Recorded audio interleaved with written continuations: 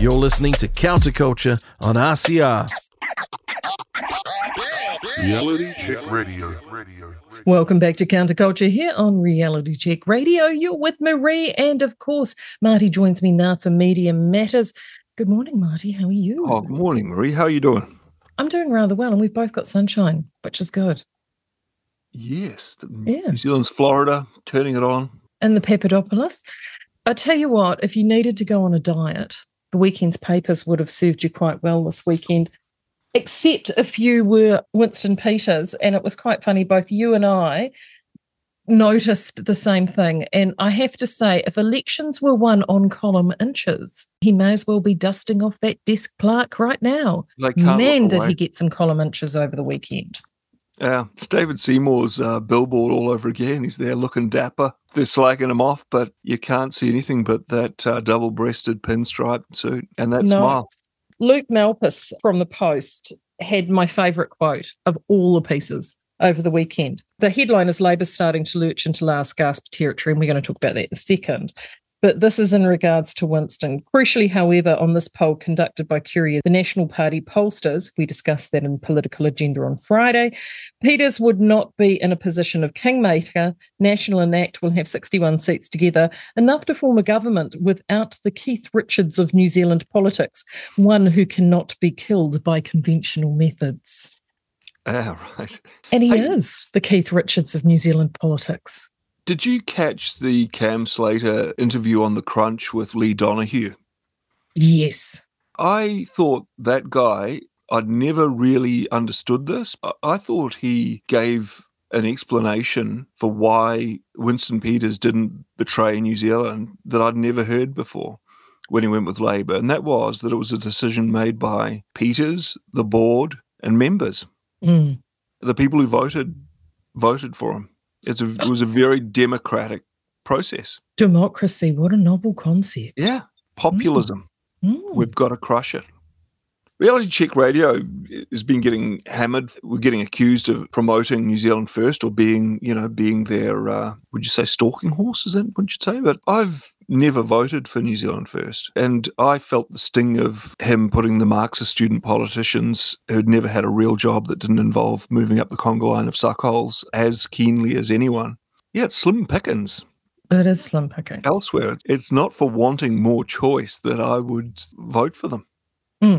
Again, 2 votes. Everybody has 2 votes. I can't express this enough. We've all got 2 votes. And that's the one positive thing with an MMP, because I think we have the ability to be able to express ourselves in 2 different ways because that is actually allowed.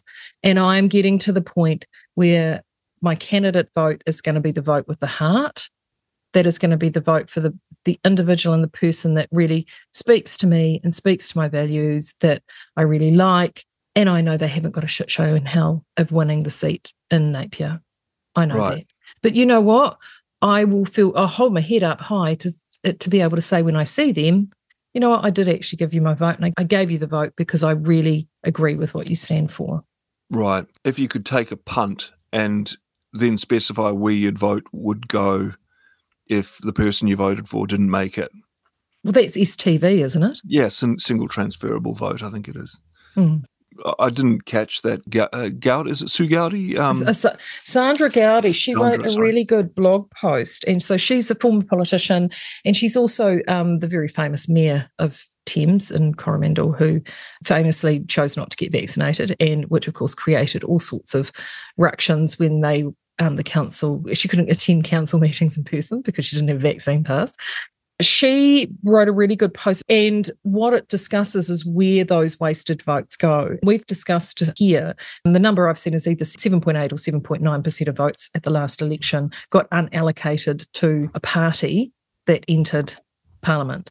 Now, about 40% of those were Winston's votes, because of course we know he didn't get in. The rest of those votes get allocated amongst the other parties. He actually summarised it really well.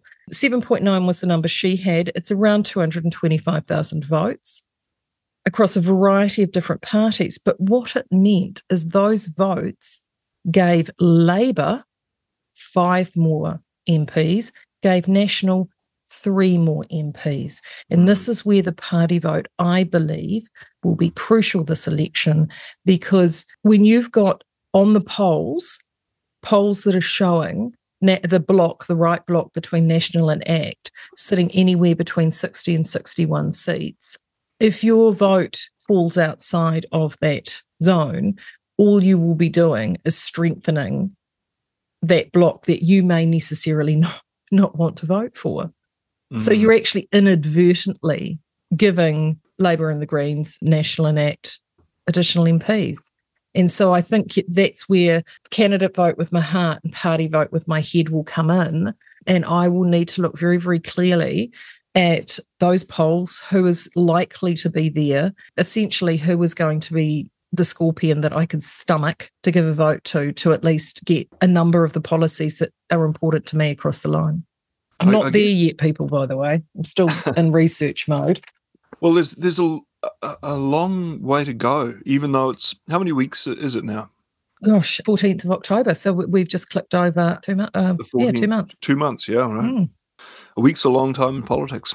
Yeah, a week is a very long time in politics. But they're starting to, we always talk about looking for trends in polls. I mean, and there's intimations that Labour Party's pollsters are going to come up with a story that's going to make everyone chipper on the left. But the Reid Research poll had National and ACT together on 63 at the last poll. It's interesting to think what will happen if Labour go down further and Labour voters want to put a spanner in the works. Those votes potentially are going to go to Winston. I think Marty Party's votes could collapse if they're going to go anywhere, could go to Winston Peters. They're only on 2.7% and they're down 0.8%. The Marty vote is one that I think, people always forget the Marty vote. And Party Marty do not speak for all Marty. We know this, but neither does Labour these days. Winston still has, he resonates there. I mean, it wasn't that long ago that he held 5 of those seats. Yeah. So if you're still sitting on the Marty roll and you're feeling a little bit disillusioned about what the offerings are, there's more votes there to be had. But again, it's where you have your heart and your head. And that's what I loved. That's what I'm enjoying about speaking to these political leaders. Sue Gray is standing in West Coast Tasman, which is geographically a very large electorate. There's a lot of people who are very environmentally and freedom-minded. Yeah. So, she can actually campaign and do really well there, better than many can expect. Well, when was the last time you heard the Greens talk about environmental issues, apart from James Shaw flying around the world begging for New Zealand to pay $2 billion, which is coincidentally what BlackRock are setting up their fund aiming for, including agriculture and our emissions, is going to be about $1.9 billion a year. And so it's really funny to see them talking about taxing the rich, but that's about as environmental as they get. And they give me the creeps. Marama Davidson gives me the creeps. You can hear those speeches Lenin made urging for people to rape and murder the kulaks, which they did, just building up that resentment and hate. She's a prime example of that Māori elite. Her father was a well-known New Zealand broadcaster. Rawiri Parakini. And I loved him when I was a kid. I really loved watching him and Ollie. There were some really awesome Māori presenters when I was a kid. She's part of that elite, and they really have completely lost touch with what's going on in those really diverse rural electorates. And then again, Hana Tamaki, when I spoke to her, Tamaki for Tamaki, she's standing in Tamaki Makaurau, and, she said too, there is plenty of hardship going on there as well, and there's lots of dissolving of families, and crime is a massive issue, and all of these very specific urban problems which Māori face in electorates like that. And that's where candidates like both of Sue and Hana, I think, standing and being very clever about their where to stand and resonating within an electorate actually may bear more fruit there as individual candidates. And particularly Hana, I mean, this is like her 3rd election. She's not going anywhere. She's enjoying it. She wants to get out there. It's a bit of stickability. Sue's the same. I will keep saying this. The fact that I won't say no Māori leaders, because undoubtedly there will be. If you look at all of the passing cars they're barking at, you always find yourself thinking, why aren't you more upset that only 3% of kids who go through 10 years in a decile 1 school can pass a basic reading, writing, and maths test, NCEA test? 3%, 97% are failed by that system. And that's the wellspring for all your health problems, a lot of crime, a lot of the imprisonment rate. And I guess that comes back to how, we're trapped in these 3-year electoral cycles. So it's not worth anyone really giving a crap about it. But I see the kids. And the leaders in that space do not hold the politics. I mean, just look at Elizabeth Rata, and she's spoken to Rodney on Real Talk. Yeah.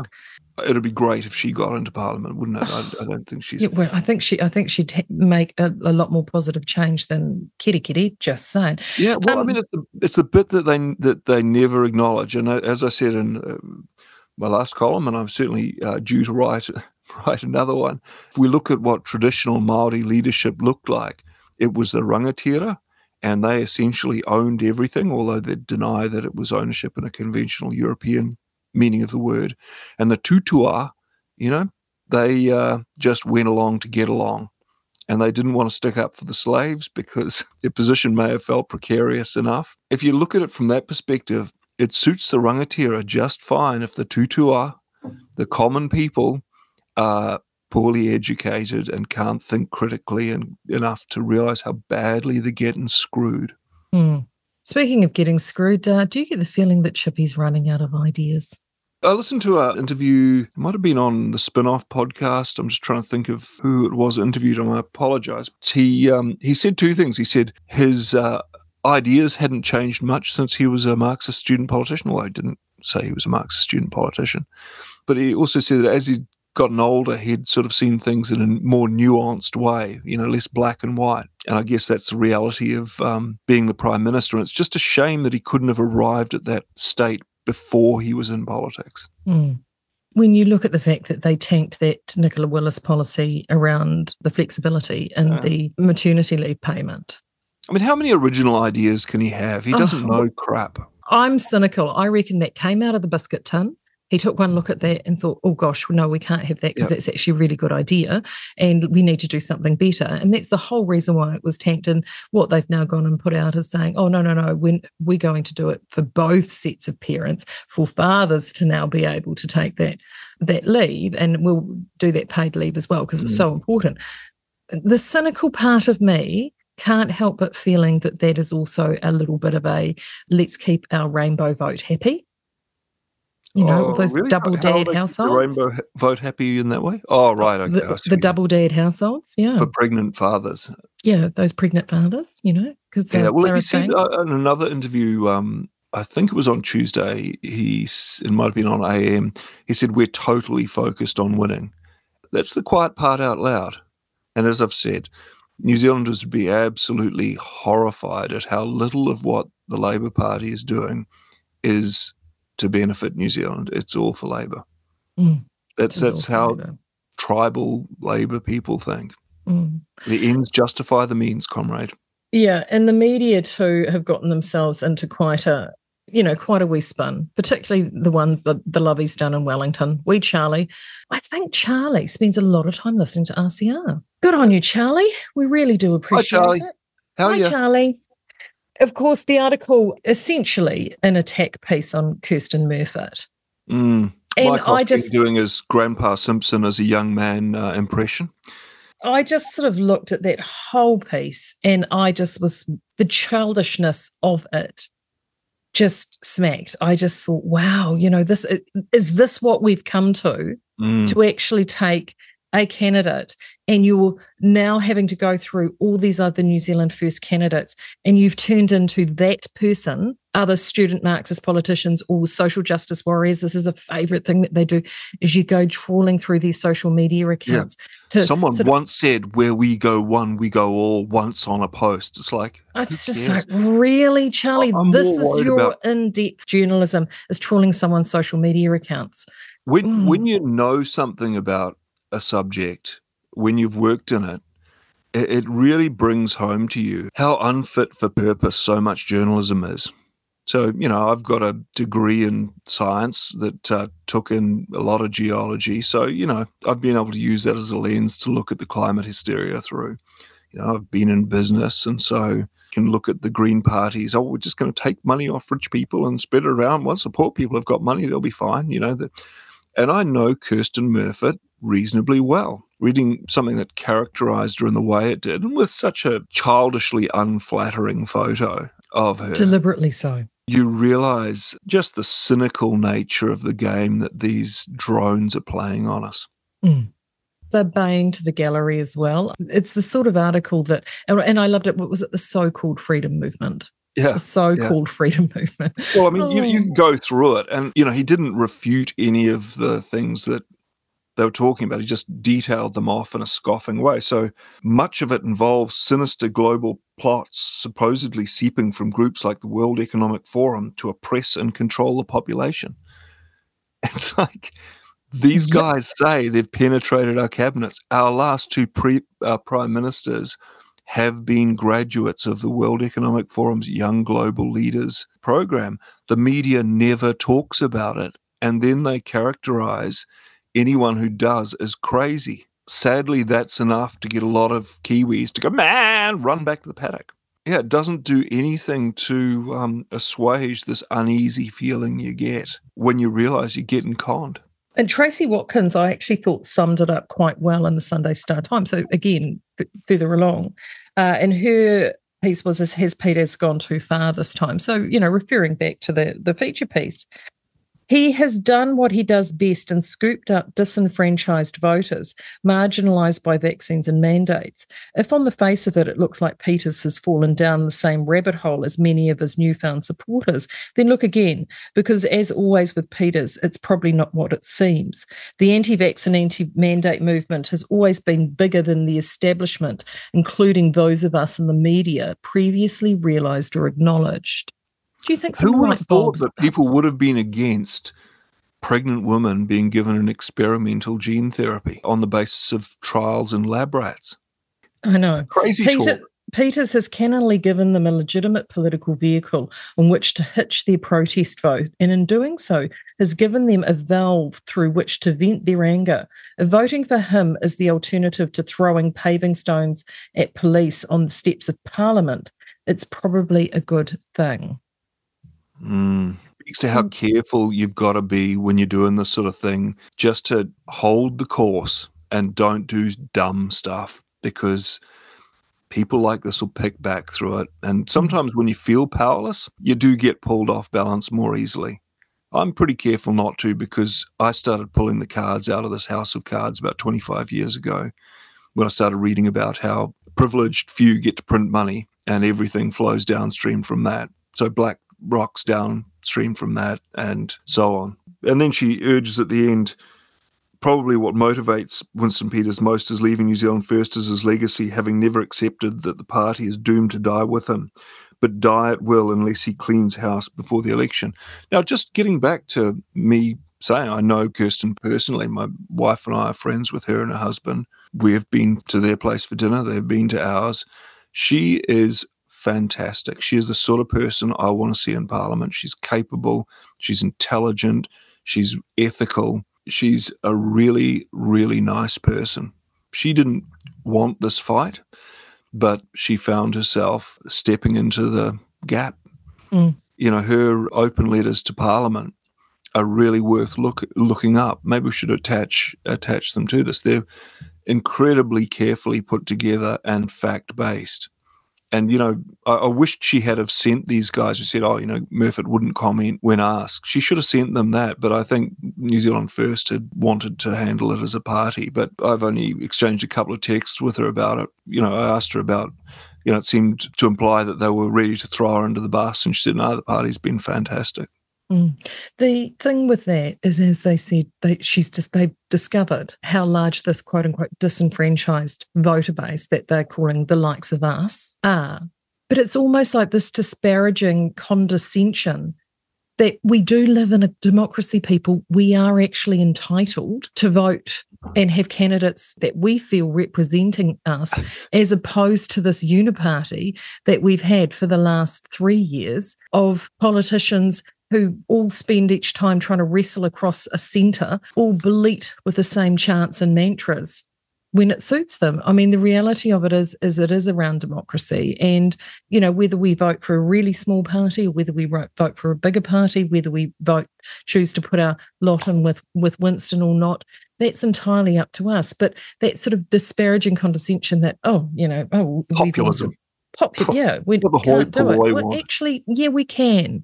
And all of those people that went to Parliament, actually, there were a lot of voices that went. I went to the November protest. I mean, thousands and thousands and thousands of people just wanting to have their voices heard. They do that when they feel their voices have been shut down and silenced.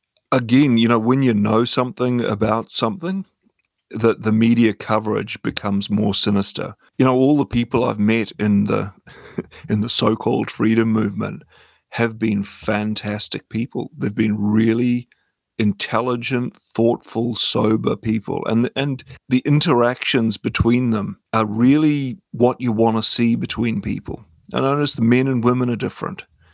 Women are, you know, it's a really tough thing to articulate, but the women are very strong, very capable, and very feminine. And that calls forth a healthy masculinity from men. It is the parallel culture that emerges after the existing culture finally collapses in a heap. There was also, did you see the Claire Trevat thing? Trevat also, you know, talked about Winston Peters. There remains a significant chunk of the population who are angry about something. It used to be COVID. Now it is a more general frustration, the cost of living, the crime, anything. It's a very, very twee way of dismissing the fact that New Zealand is dealing with a uncharacteristically high excess death rate of, according to some data that I've seen from the OECD, could be 25% greater than expected. You know, it used to be COVID. It's like saying, oh, you know, COVID caused all these problems. The government's reaction to COVID caused the problems. I mean, you know, you can appreciate when people are waving around that it could be the Spanish flu, you can understand why you get worried, but you really want an open town square, and you really want to be assured that the government's looking at all data and the pharmaceutical industries aren't pulling their strings. And I've just finished watching that Netflix series, Painkiller. I recommend people watch it to see how nefarious the big pharma psychopaths are. Further down that Claire Trevat article, she said, National has also very successfully managed to seed the perception, and in some cases the reality, that Labour has a problem with delivering. That's the understatement of the year. Show me the progress. Show me the progress. Oh, my goodness. Weird week in the papers. It has been a weird week. No, what I was going to say with that was I do have a bit of a theory around why the media is starting to get a little bit fractious with this, other than the fact that he could be bad. In Invercargill, someone asked him about the disinformation project in the meeting down there, Winston. As he said, well, he wants to look into that and get rid of it, essentially. He doesn't see the purpose of it. And the thing is that he wants a proper COVID inquiry. I think the disinformation project would certainly be in it. And I think the media are running scared because they know that once those first cards start to fall, they are up to their They've got their eyeballs. sleeves caught in that machinery. Exactly. I mean, I've just thought of this, so I should have grabbed the figure, but I think it was like they're into the government for 6.5 million or something from the Public Interest Journalism Fund. And that's before you even look at the fact that the government paid full rack price for every whole page ad. That's something that escapes the notice when people are talking about the extent to which New Zealand's media were paid off to turn the alarms off in the mine. So we didn't have actual discussion and actual examination of actual data. I mean, the nice thing, well, it's not the nice thing. The thing now, about 2 months out from the election, we're at what I call the fairy tale stage. of the election campaign, where everybody starts telling fairy tales. And then you've got the fairy tales. I think, Stephen Joyce covered it quite well. Light rail, a fantasy that's going nowhere fast. We are at that fairy tale stage. I mean, we have been told fairy tale after fairy tale after fairy tale from this government for the last 3 years. Oh, is this where I get to play my clip? You go on. We don't do enough audio clips. Whenever I think of that 30% of Kiwis who still think New Zealand's going in the right direction, I always think back to that scene in The Matrix where the guy's eating the steak. Do we have a deal, Mr. Reagan? You know, I know this steak doesn't exist. I know that when I put it in my mouth, the Matrix is telling my brain that it is juicy and delicious. And there will be light rail. After 9 years. Up to 6 years. You know what I realize? Ignorance is bliss. Ignorance is bliss. It's almost like the epitaph on the tombstone, really. I'm just going to read the last few paragraphs on this on light rail. And I mean, you can insert Kiwi Build, because who can forget Kiwi Build? You can insert any of these other elements that were done on a whiteboard when they finally suddenly realized, oh my God, we haven't been working on policy because we're never going to get in. Now we've got to come up with something. New harbour crossings. I mean, look, there's a million and one things. Light rail on the Auckland Isthmus is currently budgeted to cost a whopping $15 billion, but Treasury thinks it could be $30 billion. Light rail across the harbour and up to the shore is apparently a further to $20 to $30 billion. The light rail plans in Wellington are so far going to cost $7.4 billion and likely to grow to double that. These are silly numbers in a country and an economy the size of New Zealand. I actually don't know why they stopped there. It's all imaginary. So why not announce light rail to Pakuranga, Manurewa, Otara, and the same? What have those suburbs done to offend the mythical light rail gods? And why doesn't New Plymouth get light rail? It would be great to see all of those trams heading down Devon Street. My father's generation has a saying about a person having a champagne tastes on a beer budget. When it comes to transport, the left has Dom Perignon tastes on a carrot juice budget. Carrot juice is quite expensive, Stephen. You can. An interesting quote before they said, it is beyond me why you would make an announcement less than 3 months out from an election that does nothing but underline the failures of all your previous announcements in the same portfolio. And I guess that's Chippy Reset, I guess, the great reset. You know, it's like, well, we can start with some fresh ideas now. We've got a whole fresh new leader. Mm. Well, you know, fresh ideas with the regurgitation of old ideas. Oh, I do have a segue with that. Ooh, fresh ideas with regurgitation of old ideas. And I flicked this to you digitally this morning, only because it took me ages to find it. As I said to you, I did get the post on the weekend. And I'm just going to touch on this because this is something that we have sort of talked about previously, and it's around health. There is a lot of work at the moment. There's a lot of stories in the media at the moment about health, and predominantly around very poor outcomes in health. Individual sad stories of people that are either not getting care, things getting misdiagnosed, excessive wait times, doctors getting done DIC again, other doctors going up against disciplinary tribunal, and you know, another one with drug and alcohol issues, which was a former acting chief medical officer. So it is just a litany of disaster. Digitally, I found this in the press, so I'll actually pop a link with our show notes if people want to look this up. It was two pages in the Post on the weekend. Why is our health system on life support by Michael Wright? I'm impressed that they actually published it. It was a very frank piece. Phil Bagshaw, who was the founder of the Christchurch Charity Hospital, and if anybody has been around medical knows that Phil has been rather outspoken about medical management for decades. For Bagshaw, the neo-libs' biggest problem was the slavish devotion to efficiency. Really, he says, it's a pox on all their houses. I'm a dyed-in-the-wool socialist, but they've all fallen into the same idiotic ideas of trying to save money on health. So from somebody who has worked both in the public and private sector within health, I have to say I do see the benefits and understand the benefits of private medicine, and we will be here all day if we talk about free public socialised medicine in this country. Yeah. And I think that's a much, much bigger fish for a much bigger day. But let's just take it as read and accepted. Honestly, that is a sacred cow that no one wants to touch in this country. He covers through the entire history in recent years of public health in this country and where things are starting to go downhill. And a lot of the reasons why we currently have now this litany of disasters laying out in front of us. I do find it quite hilarious that particularly with Bagshaw, as he said, he's a dyed-in-the-wool socialist.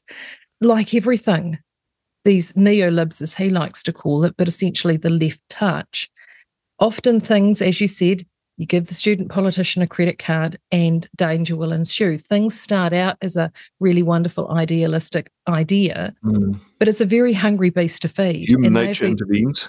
Exactly. And they have been stoking and feeding this beast for a long time. You then throw in the complications with demographics in the sense that the baby boomers are now at the expensive end of the equation. And those that are needing to fund and pay for that treatment, there ain't as many of them around due to the drops in birth rate. We've covered this on many issues before, but if you wanted to have a look at this, I actually think it's quite well worth it. There is a lot of information in here around the history, some of the battlegrounds, some of the players in previous years. And when it comes back to new and old ideas, Te Whatu Ora is essentially everything in this piece, but with a little bit of extra modification on top.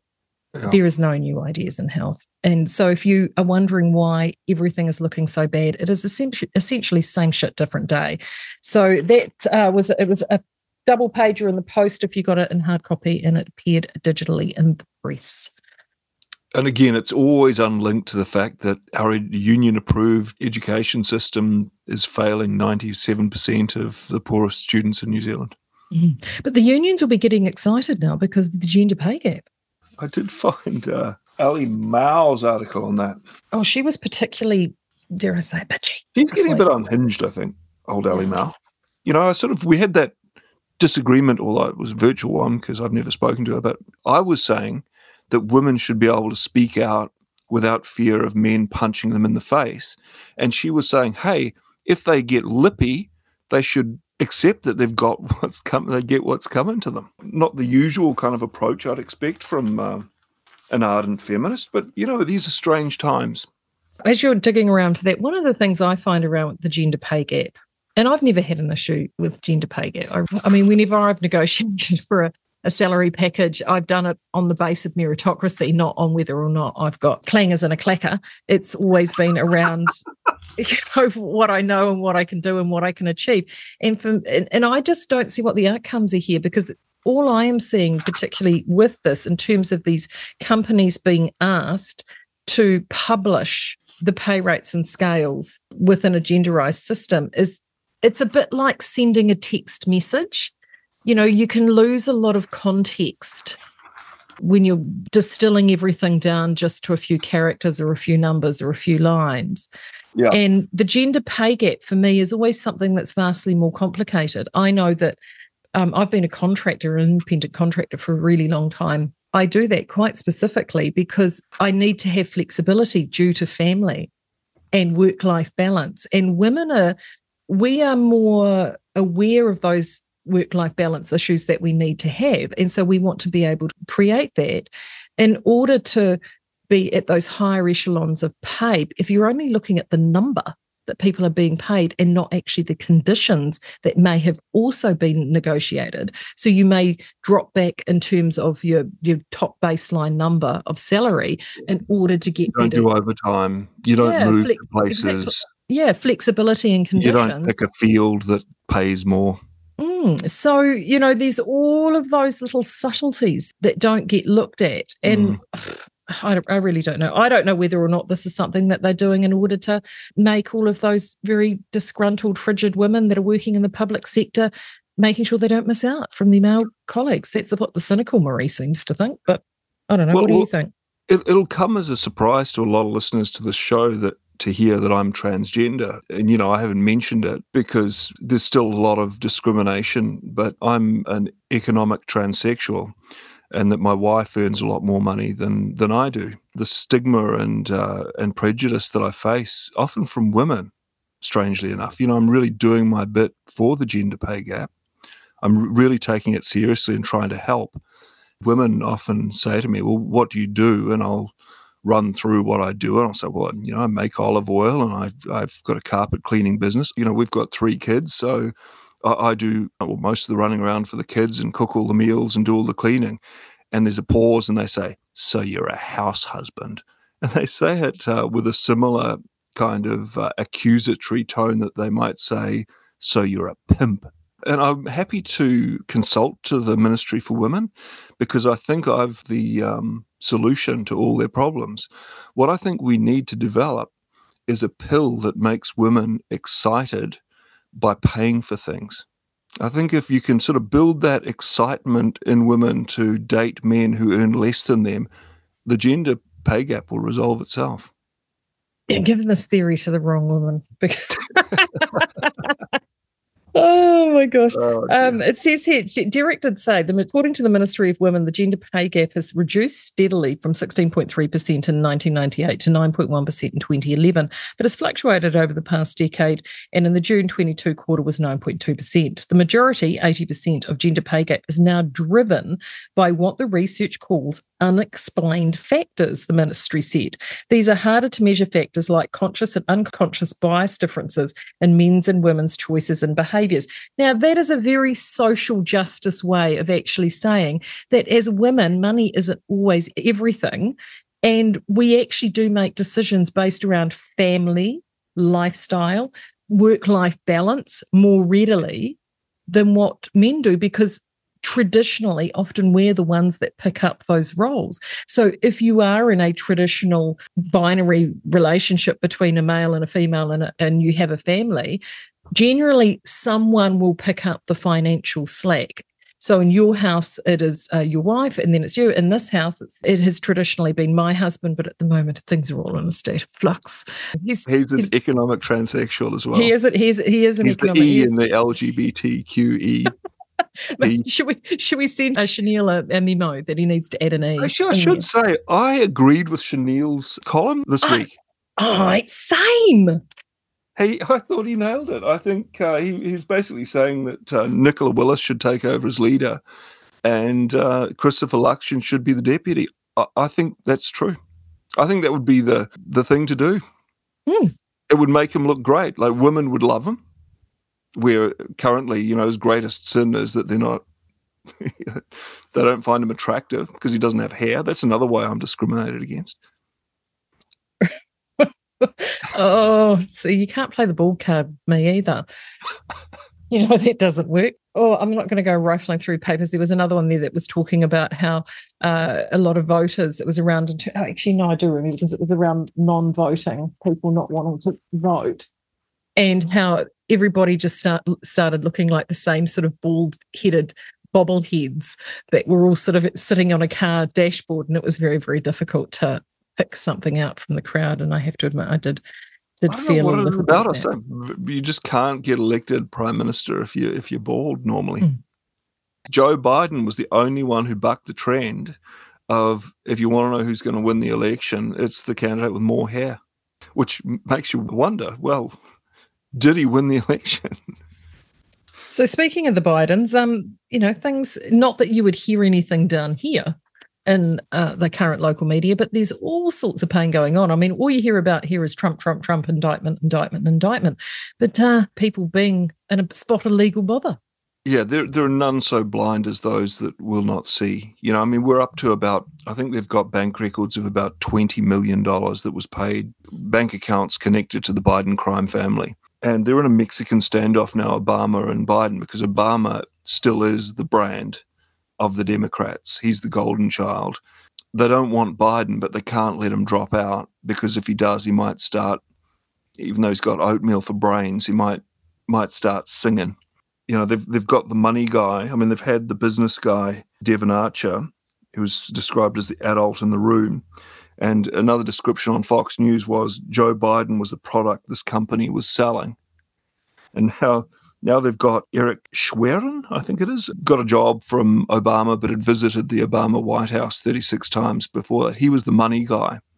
So now he's talking. It's a race to keep this stuff from coming out. It's a race to keep dropping charges on Trump, to keep him in the news and keep Biden out. But they're going to Schwerin was the guy who moved the money around. And yeah, they're really making sure that they don't want Biden to flip on Obama. And so there's starting to be chatter that Michelle Obama is the candidate because she's going to put a lid on it. Again, I said on last week's political panel, the shocking thing isn't that Biden's a corrupt, senile pedophile. The terrible thing is that Democrat voters know all that and don't care. Mm. For me, the fact that New Zealand's media must know all that. New Zealand's politicians must know all that. They don't seem to care. So, when you get people who are pointing this out characterized as being Fruit Loops or bad for just asking questions, it does make you nervous. Yeah, but there's the difficulty with having people who are ideologically driven first and people driven second. In terms of good news, though, we have had a little bit of good news, particularly with Kiwis doing well abroad from a sporting perspective. I normally just can't stand sport. I think it is the bread and circuses thing, but sorry. I was lobbing you a lovely big open I ball. Crapped all over it. A volley. Scott Dixon, Van Gisberg. We've got so many just criminally underrated and under-celebrated Kiwi motorsport stars. There's again, this is something that I should have had the names. And the fact I don't know the names, I guess, speaks to what I'm talking about. There have been Kiwis who've won or competed in the Isle of Man. Those guys, I mean, if you contrast what All Blacks do with what someone who's riding in the Isle of Man does in terms of physical prowess and danger, good Lord. I went to have a look in a motorhome yard a year or two ago, and there was a guy there who'd come 7th in the Isle of Man. But just the balls you need to have to do that. And Israel Adesanya. I mean, I think he's gaining traction, but what a great Kiwi that guy is.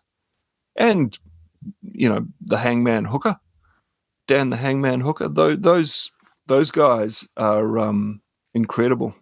Mm. So, that was my good news story. There you go. Well, there's always a lot to chew over. Of course, let's see how many column inches they give to Winston next week, shall we? We should actually set up a tracker, like a little worm for news stories. That would be a bit of a giggle, really. If you like anything that you've heard or you've got stuff that you want to share with Marty and I, do feel free to drop us a line. Inbox at realitycheck.radio or 2057 is the text number. We'll do it all again next week, eh? Yeah. Have a great week. Thanks. All right, to talk to you then. More here to come. Mike News of the Week is up next here on Reality Check Radio, here on Counterculture. You're listening to Counterculture on RCR. Reality Check Radio.